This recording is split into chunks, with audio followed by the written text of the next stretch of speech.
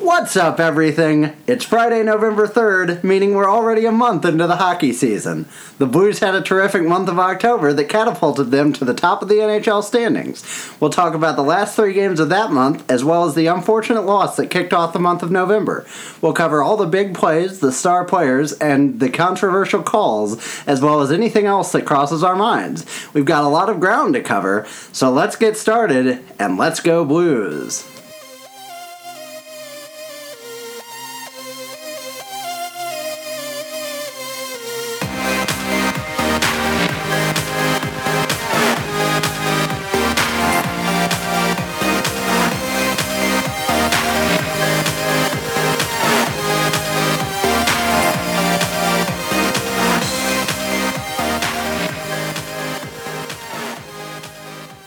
Welcome back, everybody. This is the Two Guys No Cup podcast. I am Stephen Ground. I'm here with my co-host, Ian Peters.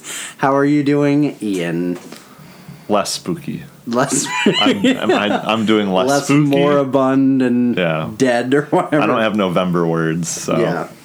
So, it is now November, which means Halloween has left us behind. It is the 3rd of November. Remember, the 3rd. No. Is it No. It's the 5th. I mean, it's the 3rd now, but it's the 5th that we're supposed to remember.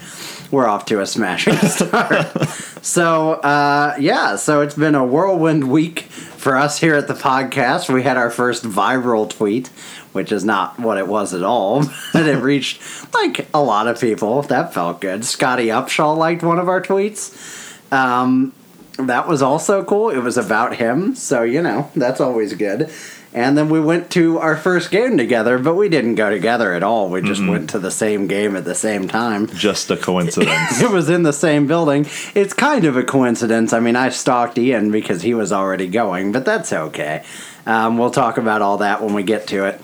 How was your Halloween, Ian? Boring. Might as well. It was fine.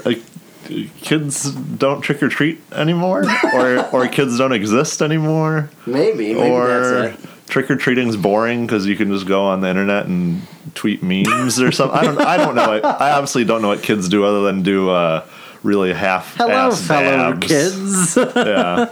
You know how you dab, but real quick, like the kids? There were a lot of dabs on that Jumbotron yesterday. Good Lord. I had to describe to my dad what the hell was going on with these kids, and it was very confusing. But anyways, Halloween was good, but we just didn't get a lot of trick-or-treaters. I don't know why that is. I spent it at home, where I live, and, we just had probably... 10, 15 times I got up. I went out to Walgreens and bought a metric ton of candy that earlier in the day, and we still have like 3 or 4 bags of it out there. It's a bummer.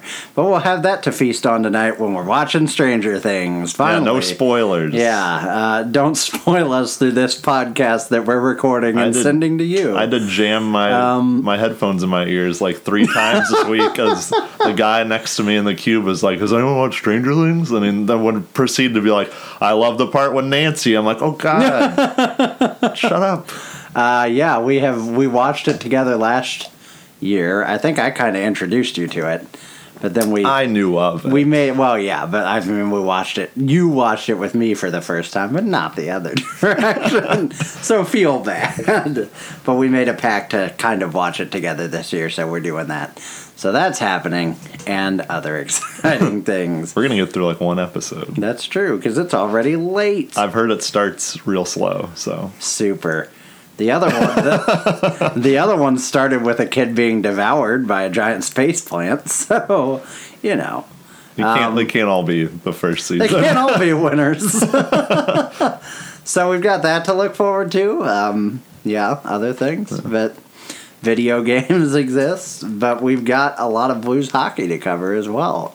Let's start with some prospect news. The big news that I guess dropped today or recently is that Robert Thomas, not the lead singer of Matchbox 20, but the well-known Blues prospect, but was named the captain of the London Knights of the Ontario Hockey League, which is a very prestigious Ontario Hockey League team, very prestigious junior hockey program.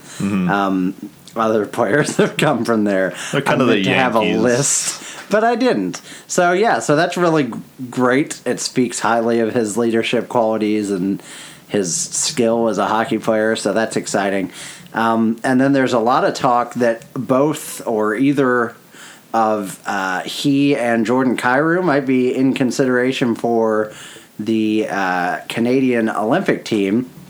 Obviously, you're well aware as listeners that the National Hockey League will not be sending players to the Olympics this year, which is a big fat snoozer as far as I'm concerned. We could go into that rant a little closer to the actual event. But one of the exciting opportunities that affords us, those of us who will still be steadfast enough to watch it, is we'll get to see a lot of the next generation of NHL players and all of the current generation of KHL players play. And among those players might be Blues prospects Kyrou and Thomas, which would be really cool for them. That'd be a really cool experience.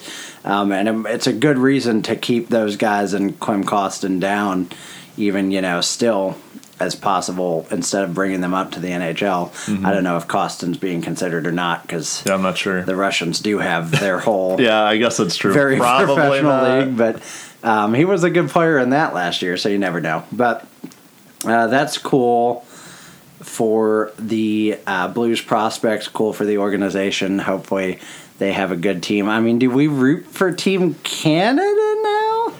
Because the U.S. already has the jerseys going against it, the sweaters. Although I'm pretty sure the Canadian ones also have like the weird wing-looking thing going on too. That's just a Nike thing. Good. Which is Good, weird. Nike. Yeah, you've done great, Nike. I feel like I'd root for Canada. I'd root for the U.S. first, but I'd be invested in Canada. But when they were eliminated a lot more. very early, you could root for the Canadians. Exactly. I guess maybe the young Kachuk will be a U.S. player. Or, I guess, yeah. Although I guess they're technically Canadian. I don't know. Things. Who's to say? But yeah, so that'll be interesting. We'll obviously talk a lot more about the Olympics when the time comes. And I was about to say we'll figure out what we're going to do with the Olympic break, but there won't be one. So there'll be a lot of hockey to talk about. Yeah, that's for sure.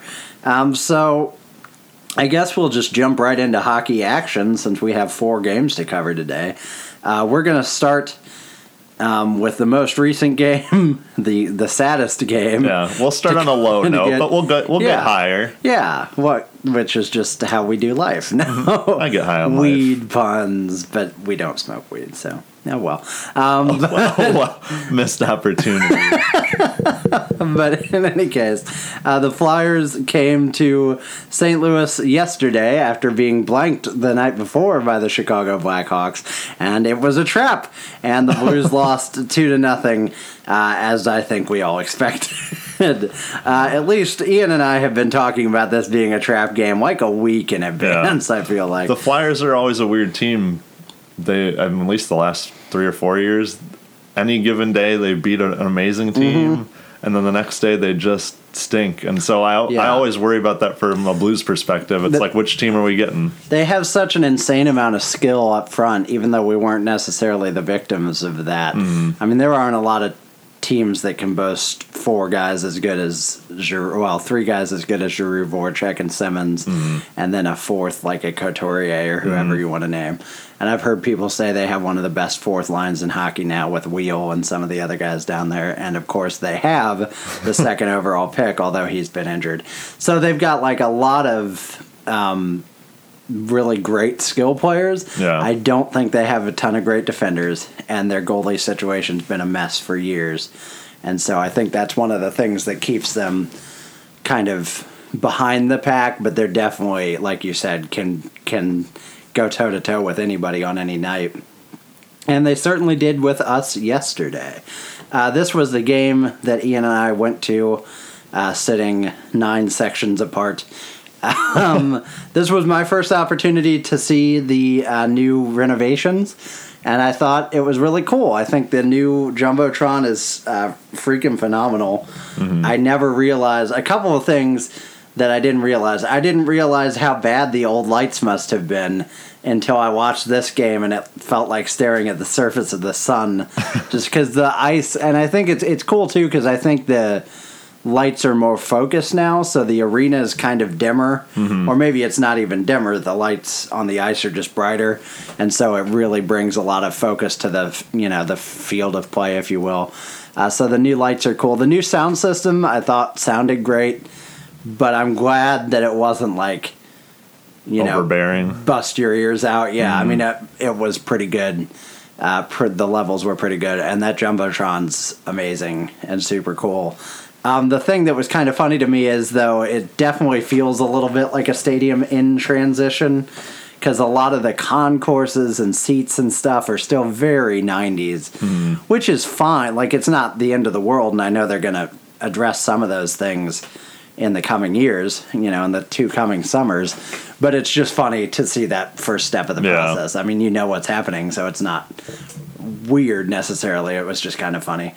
But yeah, it's a really cool place to watch a game. I brought a friend who had never been to an NHL game. He was wearing a Boston Celtics jersey because he's he had never been? No. Oh, wow, I didn't know that. He's from the Northeast. He said he'd been to a lot of college hockey games because he's from Connecticut, and so he said he went to a lot of UConn and UMass games. I don't know how many a lot is, but a number. And but this was his first NHL game, and he seemed to enjoy himself apart from the home team losing, but he wasn't super invested in the Blues. So it was a fun night for me. You got to be near your dad while he complained about vuvuzelas and different things. We'll make it real short, but I don't understand why it's got to be like a kid that's got some sort of horn diagnosis where they were like, okay, he's only got so long to live, and it's got to be a lung issue too, because he just can't get any air out of that horn. It's probably because it's by my dad, who hates it, but it's rubbed off on me, and I'm like, it's so annoying. He was 2 sections from me, I think, or maybe the next. I don't know where it comes from. I'll tell you, it's 316. It's right over there. Can you see who's doing it? Yeah, and he. For one child? Yes, it's a young person. Okay, thank you. For another thing, the horn is like, I mean, it's like the vuvuzelas that became so annoying in the South African Olympics or whatever, the World Cup, whichever it was, but it like extends, so it's not a well-made instrument. It like collapses basically, and when he hits that 4th note, the 4th go around just needs to die, because the slower one sounds like a quail dying, But anyway, if you don't know what we're talking about, it's the "Let's Go Blues" chant. They do like 3 puffs of a horn, and then the "Let's Go Blues." And the 4th one's always slower and asthmatic sounding. It sounds like a dying asthmatic cat is really what it sounds like. I mean, good for the kid, but at the same time, stop. But yes, that's the whole story. So moving on to the action of this game, there was none. The Blues got blanked. They came out in the first period and played like a house of fire, as people might say when they use colloquialisms. The first 5 minutes or so of this game was some of the best hockey I've ever watched played live. We were just electric. We were jamming. We were pinching. Other hockey terms that sound weird out of context. We were playing really well. We got an early power play, and it looked freaking phenomenal. I mean, it was so good that we didn't score on it, and they got like a loud ovation when it was cleared, because we had it in the zone for like a minute 40. We had about 10 shots on goal before the 10-minute mark. Yeah, so we started really hot, and his post-game comments, Coach Mike Yeo said that he felt like the Flyers probably felt pretty lucky to get out of the first period unscathed, and I think that's true, especially that first half. We could have easily scored multiple goals the way we were playing, and we didn't score any. But the second half of this game, there were 3 halves, and the second one was where it all went off the rails. Started very early with a controversial call, a goal by Brandon Manning, assisted by Couturier and Claude Giroux, was immediately and originally overturned on the ice and called goalie interference. But upon review, they very quickly overturned it, I guess, to call it a good goal with no goalie interference, much to the chagrin of the fans in attendance. I, for one, have to say this to me was a pretty cut and dry, clean goal. I think it was not goalie interference. What happened, for those of you who couldn't see, is that I think it was Voracek. Voracek and Pietrangelo came in to screen Jake Allen, basically. Which you're allowed to do. Yes. He was his skates were very close to the crease, but it's not like he was halfway in it or anything. Allen put his blocker up kind of into Voracek's back to kind of try and push him out of the way a little bit. So Allen made the initial contact. Voracek didn't back into Allen or anything. And then Pietrangelo pushed Voracek further into Allen. And even then, barely. And screening him, and then a shot just went over Allen's shoulder, which he couldn't see at all. To me, it was just pretty cut and dry in terms of, Allen made the initial contact, and then our player was the one that made it worse, by pushing Voracek into it. Well, it was like Voracek was trying to screen him, but it also looked like when the puck was coming, you're trying to get out of the way so it doesn't hit you either. And it looked like he was just trying to squeeze himself between, and Pietrangelo and Allen almost kind of had him pinned in between each other. Yeah. I heard an interview with Darren Pang today on 101 ESPN where he said pretty much he thought it was a good call. He thought they made the right call. It looked like it wasn't goalie interference. I think the issue here is more about consistency. The concern has more to do with other calls very similar to this have not been overturned or have been overturned the opposite direction. That's just going to be a problem anytime there's referee's discretion involved in a call. When it was back in the day, when the crease was more protected than it is now. Couldn't have your foot in the blue paint. It was a little more cut and dry, and even then, they let the Stars win a Stanley Cup on a wrong call. Yeah, on a rule that was cut and dry, and they still didn't adhere to it. For those of you that might not know, Brett Hull, it was his skate that was in the crease, right? Yep. He didn't score the goal, but he was the one in the crease. Very clearly on the overtime game-winning goal when the Stars won the Cup back in '99, was it? Against Buffalo.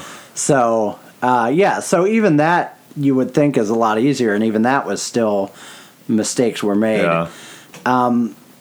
You can hope for consistency in the NHL, but it's just consistently inconsistent. It's frustrating, and we should hold them to a high standard, but just know that standard is, I don't want to say like imaginary, but it's a perfect world sort of thing. And it doesn't, just because they've made wrong calls in the past doesn't mean they should call this one wrong. Well, that's what I mean. So this one's right. As much as they might benefit us to have had this overturned, obviously, it shouldn't have been overturned.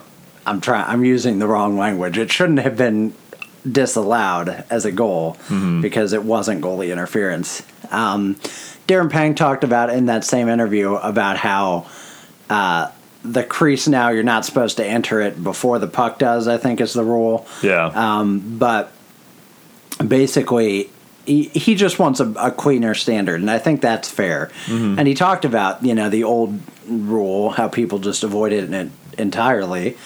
And now it's a little more hazy, and he says, just make it a little clearer, and I think that's fine. I think they really need to enforce the puck in the crease rule a lot better, and that's how this starts to get fixed. But it's still going to be hard to know who makes what contact in any sort of goaltender interference situation, so you're never going to get them all right.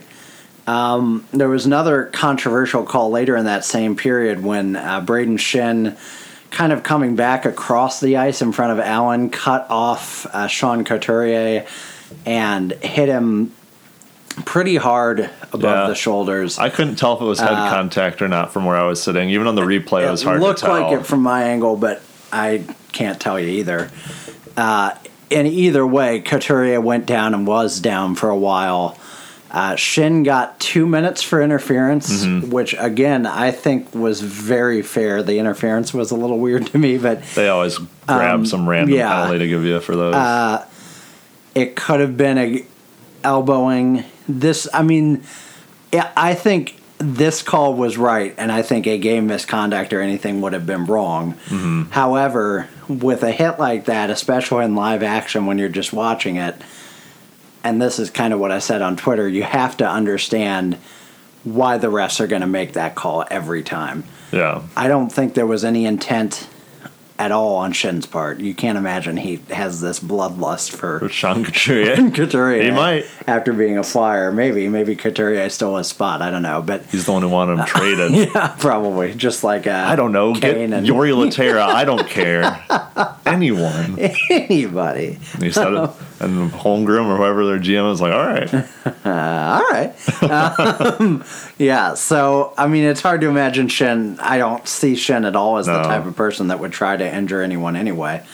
But you got to understand why when you see a guy take possible contact to the head and then go down and stay down, that's going to be called a penalty every time, and with good reason. Nothing came of the ensuing penalty, and Shin got out of the box. I was a little disappointed by Blues fans who were loudly booing the ref's call while Couturier was like being not carried off the ice, but like helped strongly assisted off the ice.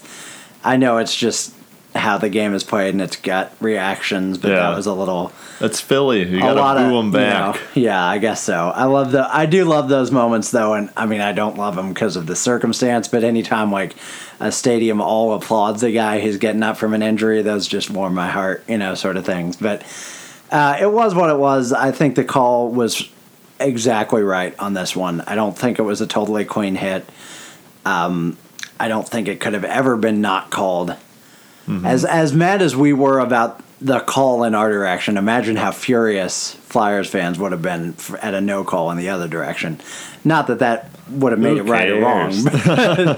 We did talk to one Flyers fan on Twitter who was pretty upset about it, but he ultimately kind of agreed with this stance that we've been taking and said, yeah, I don't think Shin meant anything by it or even necessarily knew he was there, but a hit is a hit, sort of a situation.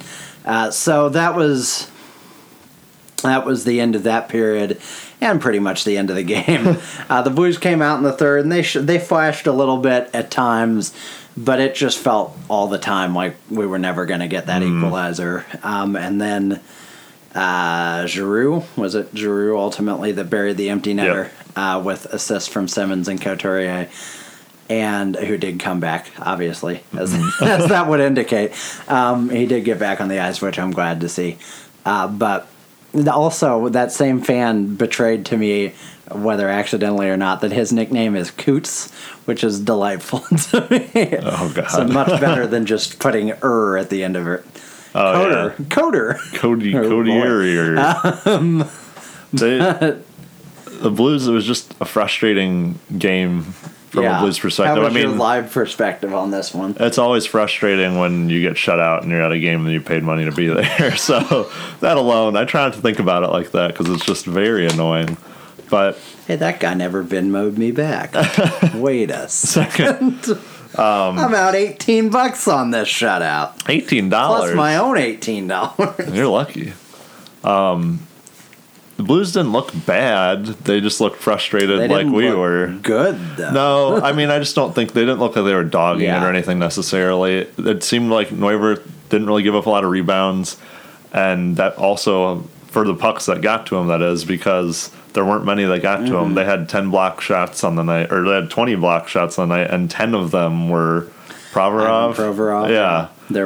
He's a rookie now, or he's a second year? It might be a second year, but man, he played like 27-plus minutes for him. He's a great young player. Their whole team did a really good job of sticks on puck when we were in our zone. Do they still have Shane Gostisbehere, or is he just an actual ghost now? He's injured or scratched. I don't know, one of them. He's, I don't think that guy is nearly as good as that 1 year indicates. Yeah, I guess not. But it was just frustrating because normally we get some clean looks on the net, and I don't think we got a single one. And the few that looked like they could be clean shots, we had guys passing the puck because they wanted a prettier goal. Yeah, you want to talk about that Tarasenko play? Because you saw it a little better than I did, but Tarasenko was definitely, this was not a shining game for him. It was like I want to say it was like a 2-on-1. 2-on-1 on the the right side coming in, and the defenseman was taking the pass, so it was Tarasenko and Neuwirth, and maybe Neuwirth just had like the special angle on him, so there was just nothing to go in, but like shoot for his pads or do something, but he decided to kind of cut back across, and he had his body turned towards our net, and it was over at that point. And yeah, like you said, I don't think you can't hang this loss on anyone in particular by any means, because the whole team just looked frustrated. But Tarasenko had a number of times where it was just like a little chip pass where he's trying to just kind of poke it by a guy, and it'd be nice when it works, but when it doesn't work, it just looks kind of lazy. Yeah, and I forgot to mention this, but there was a weird moment in the third period. We were on the power play, I believe, and there was a play where the Blues were pressing again, and something happened with Neuwirth in the net. Oh, yeah. And he just kind of stayed down in like the coffin position. And they eventually whistled it when the Flyers got the puck. But in that moment before, we'll talk about that in a minute, but in that moment before the Flyers got it, I think it was Tarasenko who got the puck with a basically wide open net and zinged it off the crossbar. Yeah. Which, again, I mean, if that goes in, that goes in. That's a goal, you know. And so if we'd scored there, even with the injury in giant scare quotes, that's still an equalizing goal because they never possessed the puck. But so, yeah, a lot of missed opportunities. Not to pick on Tarasenko specifically, because there were missed opportunities for other guys. He's just one of those guys there were where he's a whole lot of shots that were blocked either by Provorov or one of the other defensemen. Well, it was just our game changers. Family jewels. Yeah. There was. It was our game changers just didn't look like they were on top of it as a whole. Yeah. Parayko did take one shot, a really hard shot, too, that hit Scotty square below the belt. Yeah. And he hobbled off the ice. And Darren Pang had a lot of fun laughing about that in that interview. Terrible. But he just kept saying groin really awkwardly and then like giggling to himself. Groin? Yahoo! I wish Daryl Pang was available for comment. Good Lord. In any case, I think I don't know what happened to Neuwirth. I hesitate to say he was faking it. He laid down there an awful long time. It sure looked like he faked it. He got up real quick after the play was dead. What JR reported on Twitter was that one of his own guys' sticks had gotten in his mask, and so it went down. But it was a weird play. The fact of the matter is, though, that, again, Tarasenko should have buried that basically empty net at that point. Yeah, we had very few prime opportunities, and that was one of them. Yeah. And like we said, every other one that was from the outside, which is kind of where we were shooting from the whole night, was a block shot. Yeah, a couple of things from Yo's postgame before we move on. He did say, he wasn't... This is just a thing I've noticed generally with him. He often says the things I'm thinking when he does his post games. That's what you want. Yeah, whereas Hitch would always be way too negative. I mean, like, even when I was negative, he would somehow go a step beyond it. Or there was the occasional time where I was like, this team is dog poop. And Hitch would be like, yeah, we were fine out there tonight. This was just a tough loss. And I was like, huh? But in any case, Yo said basically, I think we played all right hockey out there. He said that comment about the Flyers escaping the first. He was, he basically said, I don't think anybody's going to say we played our best 60 minutes of hockey or left it all on the ice this time. But it is what it is kind of thing. And I kind of like that from a coach. As you mentioned earlier, before we were talking, before we started, sometimes a loss is just a loss. Yeah. Sometimes you just lose a game, and yes, you probably should have or at least could have won it, but you didn't. Now let's move it's just on. Going to happen. Yeah. It's an 81-game season, and we've had an incredible start. Let's keep going, or is it 82? 82. Yeah, they don't do odd numbers. I always think of it as exactly half of baseball. Oh, is baseball 162? That's why I always do 81. But you were giving me the look. Baseball should have been 164. That's what it should have been. I felt the heat dripping from the top of my head. I'll be sure to jump all over you next time. Wrong. Dead wrong. Don't listen to him. I had a guy correct me in a text message earlier, and Did you snap your phone in half? I wanted to.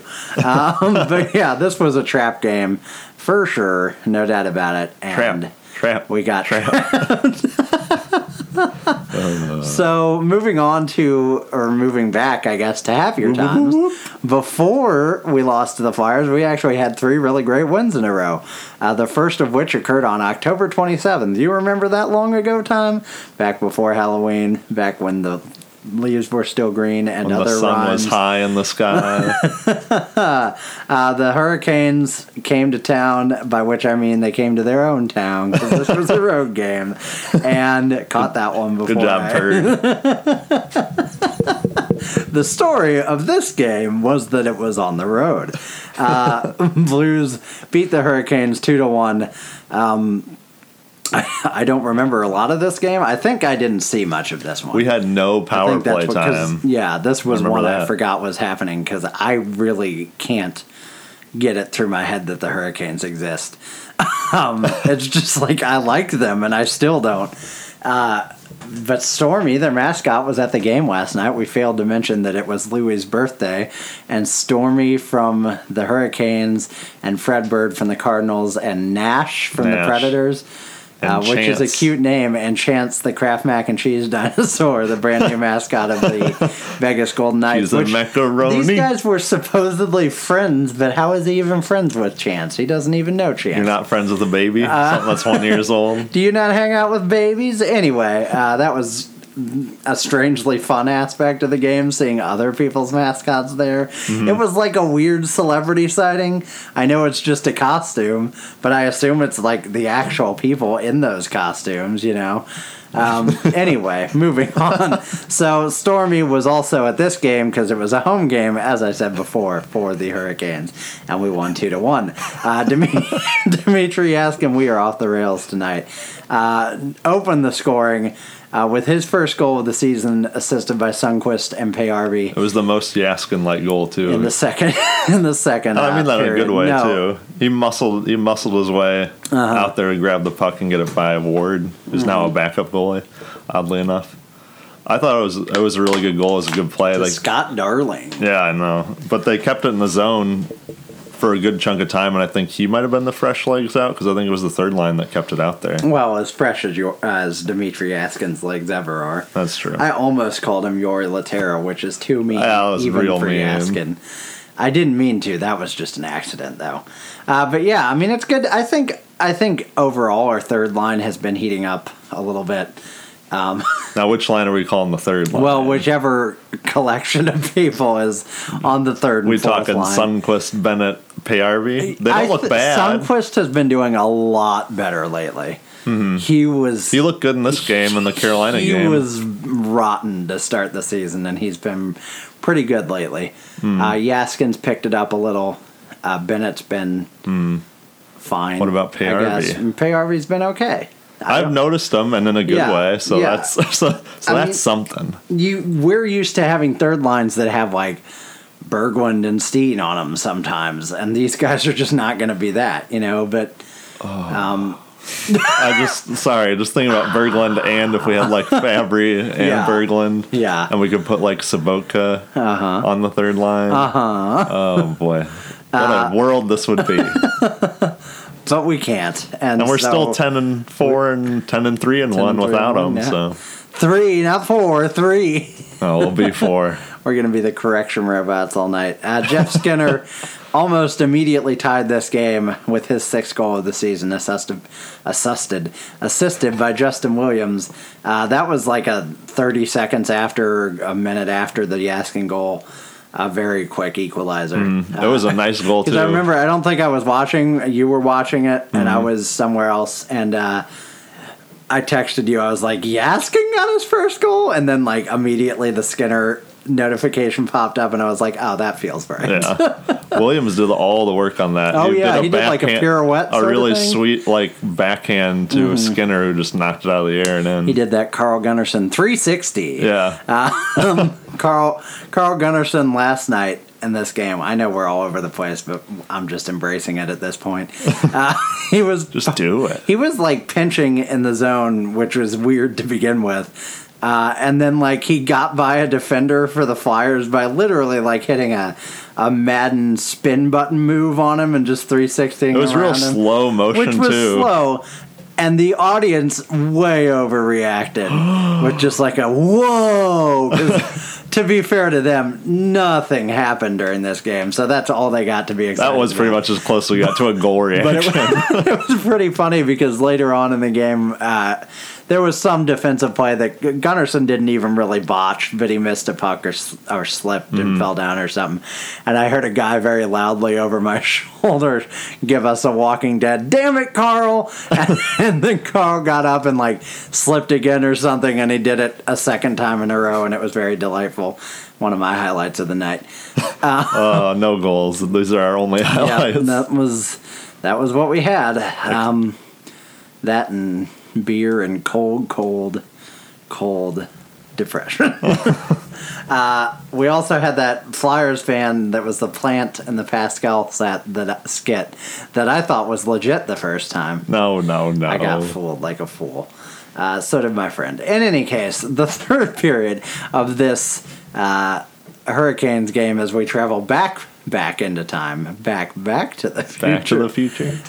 Was scored by Braden Shin halfway through the third period, his third of the season, assisted by Jaden Schwartz and Vladimir Tarasenko. This was an awesome goal. This is a very pinball type really goal. Like pinball-y, but like after a good rush and a couple of good opportunities, we finally got it into the net. Well, that's why it's pinball. It went off the post, then went off the pad. Yeah, but I'm just saying, like, we had good scoring opportunities even before that in the shift, you know. You can have that in a pinball shift. Pinball's a great Fine, game. it was pinball. Yes. Not to be confused with Miss Pac-Man. It was a very nice goal. I know Miss Pac-Man's nothing like pinball, but they're arcade-y type games. You know, Pac-Man yes, was originally, and maybe still is, in Japan titled Puck-Man. Oh, really? But they changed it to did Pac-Man that on purpose. because they thought kids would erase out the P part. So it'd be, no. you know, F-Man. As I say, like a teacher. F-Man. To all those basic Are you B's. familiar with the F word? That's hilarious. And now we're officially just totally out of left field. We're going to name this episode "We're Sorry." Might as well. But yeah, I think this was. We'll move a little quicker through the rest of this game since we've been talking about it for 25 minutes now. No, it was kind of a slow start for the Blues. They looked good during the second half. I thought it was great that they scored a go-ahead goal with 10 minutes left and didn't turtle. Yeah. And really defended the lead and actually got aggressive at points. This is one of those ones where it wasn't even the other team giving up either. You know, It wasn't like the other team. I mean, you wouldn't turtle with 2-on-1, but we've seen that before. But other teams. Yeah, other teams might. But I mean, you could see the Hurricane were really trying to press, and we just were all over them in the neutral zone. Especially our defenseman. I noticed Dunn specifically. I think maybe just 'cause he's a little smaller, a little more mobile. But man, he was white on rice. That kid's playing great. Pang made the point today of just when Bouwmeester comes back, you don't want to see them necessarily break up Dunn and Bortuzzo. It's going to be really interesting to see. We'll talk about that. We'll probably talk about it next week because I don't think he'll be back before then. But No, I don't think he's even skating with the team yet. I think he has skated, but Berglund has. Yeah. Oh, I don't know if Berglund? Bouwmeester Okay. has though. In any case, we'll talk about that later. But yeah, Dunn's played really well.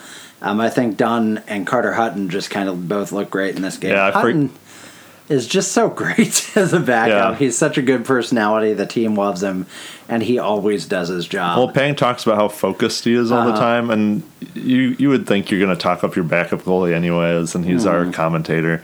But I feel like Darren Pang should have been a backup goalie his whole career. So, but I feel like I see what he's saying. That guy Hutton's kind of keyed in all the time. I feel like I never see him have. I mean, we don't see him all that often, but have like a crazy off night. Yeah, and I don't think he's ever. I can't remember any game where he's gotten like roasted. Well, they were saying something. I'll have to find a website too because I'd really love to know some of these advanced stats where they have like high scoring area, which is like the 15 feet around the goalie in front, and he hasn't I think it was something about he hasn't let in a goal outside of that high scoring area like all season long, or even in his past like maybe 6 or 7 starts. Wow. So they've all been in tight where it's just going to be hard to stop anyways. Yeah, that's impressive. He's a great backup. Yeah, I think that's all we have really to say about this game. It was a good win. It was a really good road win. A road win. Was it a back-to-back? Did we play the night before, or was it 2 nights before? No, the next game we played.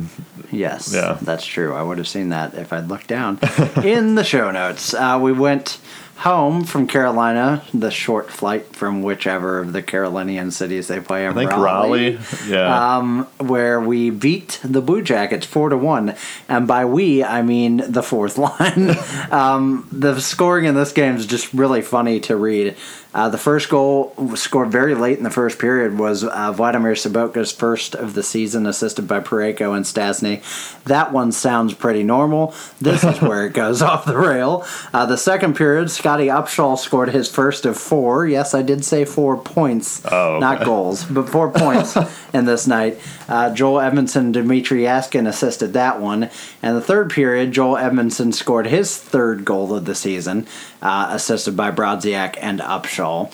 And Matt Calvert scored that it would be a Blue Jackets player, just to clarify, scored their only goal of the night, assisted by Oliver Bjorkstrand and Alexander Winberg. And Kyle Brodziak then scored his second goal of the season, assisted by Yaskin and Upshall. So maybe did Upshall only have 3 points, or did I count wrong? No, it looks like 3. 1 goal, 2 assists. Why did I say 4? Because I'm not very smart. That's the reason. In any case, 3 points for a fourth line is pretty great, too. Mm-hmm. It really was the Scotty Upshall show. He looked really good all game. I thought you were going to say he looked ecstatic, as usual. That was the tweet we got. We tweeted about Scotty Upshall celebrates goals like some people celebrate childbirth, and we're fine with that. And I looked down later at my phone, and it said Scotty Upshall liked it, and my jaw just dropped. Which is like, I know, we're just an amateur podcast. Very. I feel like Greg Wyshynski probably gets, things liked by NHL players all the time, but for our first St. Louis Blues player, it was very heartwarming. It was. And who better than Scotty, He's a man of the There's people. There's the star power of Tarasenko, but Scotty's just going to warm your heart. And take you to an Arcade Fire concert. There was a very a detailed article last year from NHL.com about how Scotty Upshall has this obsession with indie music, basically, and it was very fun. But we loved making Scotty Upshall tied to random indie band jokes.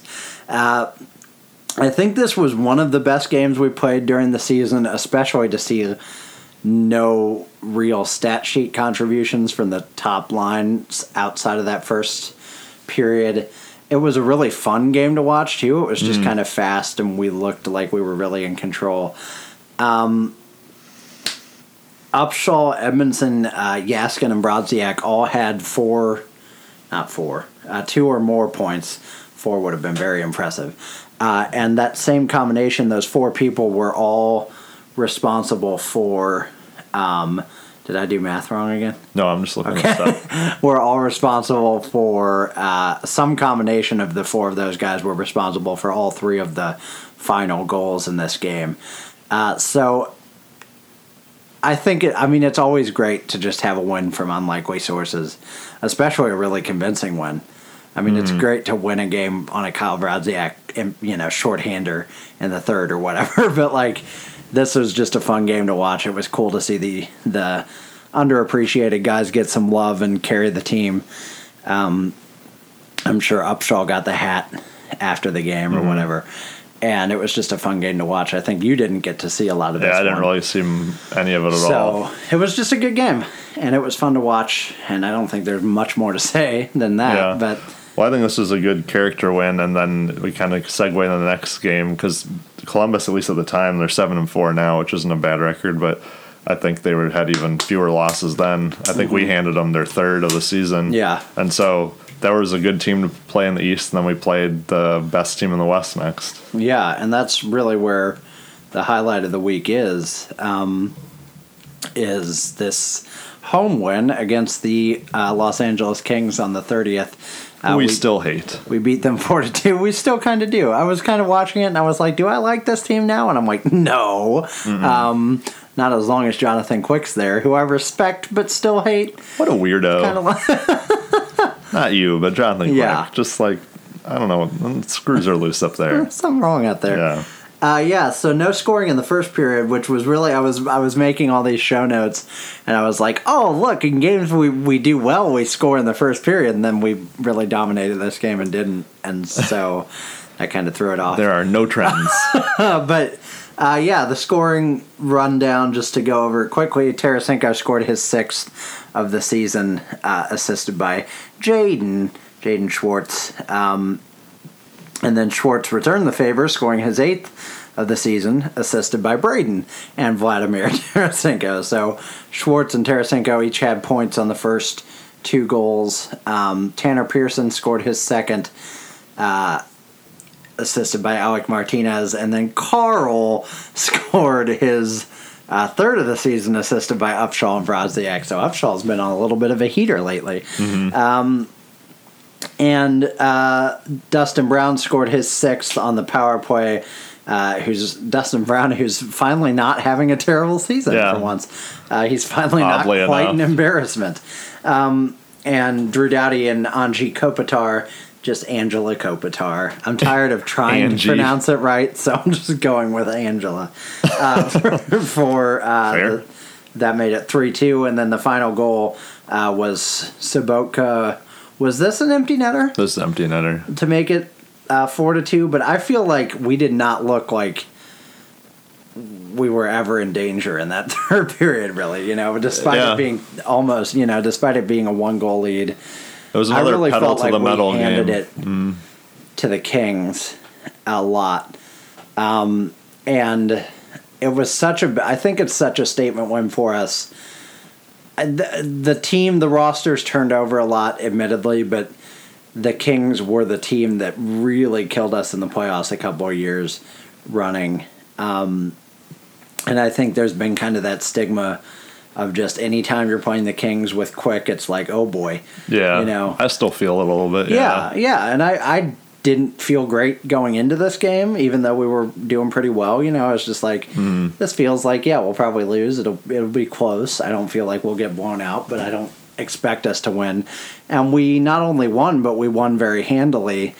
And I think this was a really big win for us. And I think that's one of the reasons we didn't want to close with the Philadelphia loss, because as much as that's a bummer way to, kick off November and, as much as it's a bummer into the week and a bummer that we saw it, I don't think it defines our week at all. No, and I think it kind of helps to explain maybe the Philadelphia loss, just in the sense that was a really big game to get up for, and sometimes you're just going to play an East Coast team that you never, you don't have that much animosity between. You're just going to kind of have a letdown game. This is, not to beat a dead horse, but the Philly game was the definition of a trap game.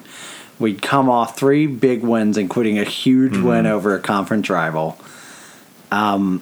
They were on the second game of a back-to-back. We didn't even practice on Wednesday. They got shut out that game, They got shut out by the Blackhawks.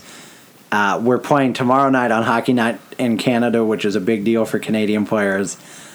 Everything is compelling you to look beyond this game. It was just a valley. Yeah, and that's how we looked. We didn't even play bad. We just didn't play great. Yeah, I was saying it was just more of like we looked fine. We just didn't look urgent. That sounds like a Hitch thing where he'd use that for 24 hours. Yeah. He always picks a word. We need more urgency until the next time we lose, and we need more... We need more steadfastness. Steadfast, yeah, exactly. Like, huh?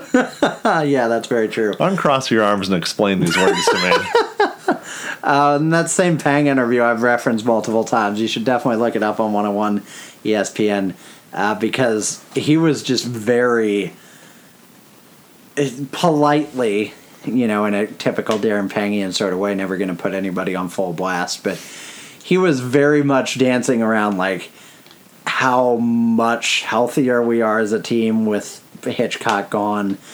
A lot of things. He talked about team chemistry and team morale a little bit, but he even talked about pretty bluntly about how the team had started playing a lot of one-on-one defense under Hitch, whether that was Hitch's schemes or just the dreaded independent contractor thing, and how he talked to John Kelly the day February 2nd was the day Yo took over last year, and he said, he told Kelly at the time, I think Yo's going to fix our defensive schemes right away, and he really had. I mean, we've played different and I would say better defense ever since.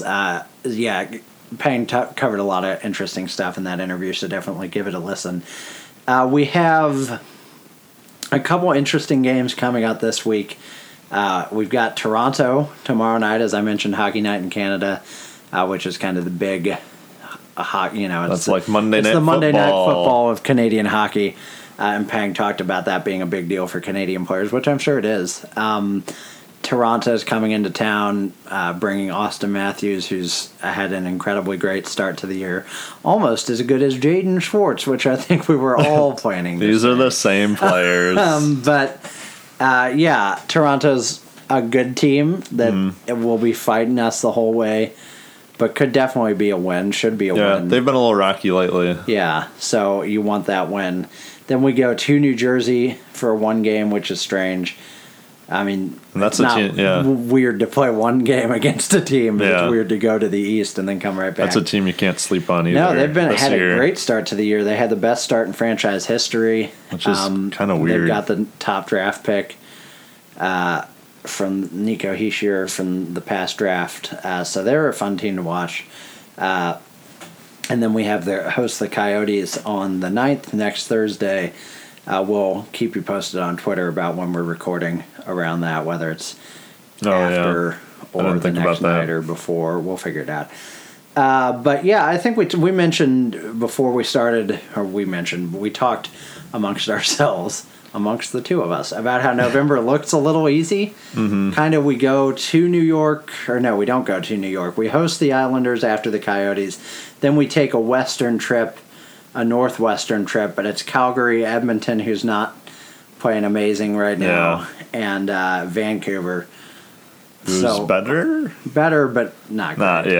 And then we host Edmonton, and then we have Predators and Wild back-to-back after Thanksgiving, and then Anaheim is the last game, and we host all four of those. We have 4 home games in a row around Thanksgiving, which is good for the players. So you want to see us have another great win, great month. I was thinking about, though, I think it's weird. You never look at a season like this, and you never want to think about it in this light, but I feel like we've done enough already to secure a playoff spot, if that makes sense. There's a metric for this. Yeah, I'm glad you brought this up because I believe since the mid 2000s, since the lockout, that if you are in a playoff spot by American Thanksgiving, that you're 77.3% chance of making the playoffs. That's interesting. So that's why I noticed people were talking about the Oilers if they're out of a spot. And that, I don't know, Northern Canada is going to freak out. Oh, wow. Because it's hard to do. I mean, you're in the hole, and a lot of these teams, when was the last time you saw a team collapse halfway through the season? You've seen a lot of early collapses. The Canadians come to mind. But you don't see a team. You don't see a team hit December and just dog it for 3 months. They might kind of waffle a little, but that still keeps them in a wild card spot. Yeah, even that year. I mean, that year where we had the awful collapse towards the end, we were still in firm enough control by that point to you can hobble into the playoffs. You can talk about lose very badly. Yeah, I was gonna say you can talk about making the playoffs, which is great. But if you're coming in kind of cold, then that's a whole nother story. And is a different thing. My only point is, and we talked about this on our second podcast of the season where we had the 4 or 5 wins in hand, and it's look, you can't. Nobody can get those 10 points back. We have those in hand. And so when I say we've done enough to win a playoff spot, I don't mean that 21 points is enough to get a playoff spot. I'm just saying it's a hot enough start that if we just do okay the rest of the year, that is probably the difference between us making it and losing it. Especially in a division that isn't as good as I thought it would be. I don't think the Wild or Stars or Black. I don't think anyone in this division looks as good as I expected them to, and the Blues look much better than I expected them to. So it's been interesting. I think we might have to do a dumper chase or something like that around the Thanksgiving mark, just because I think it'd be an interesting mark to see. Check back in with the standings. That'd be cool for sure. Before we go, we don't have a specific, locked and loaded tweet of the week this week necessarily.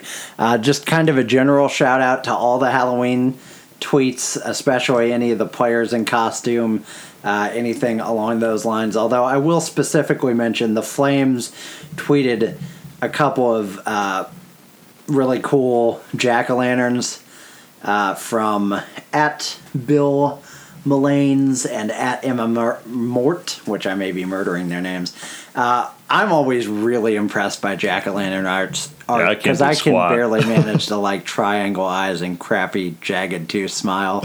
One of them cut out the Flames logo, which is really, it's a cooler and more intensive pumpkin than the other one, but the other one is delightful because it's the Flames logo, but instead of the Flames at the back, it's got a mullet cut out, and it's got the 68 for Jágr, and it's just delightful to see. So we did retweet that. We'll call that the official tweet of the week, but just a general shout out to Hockey Halloween.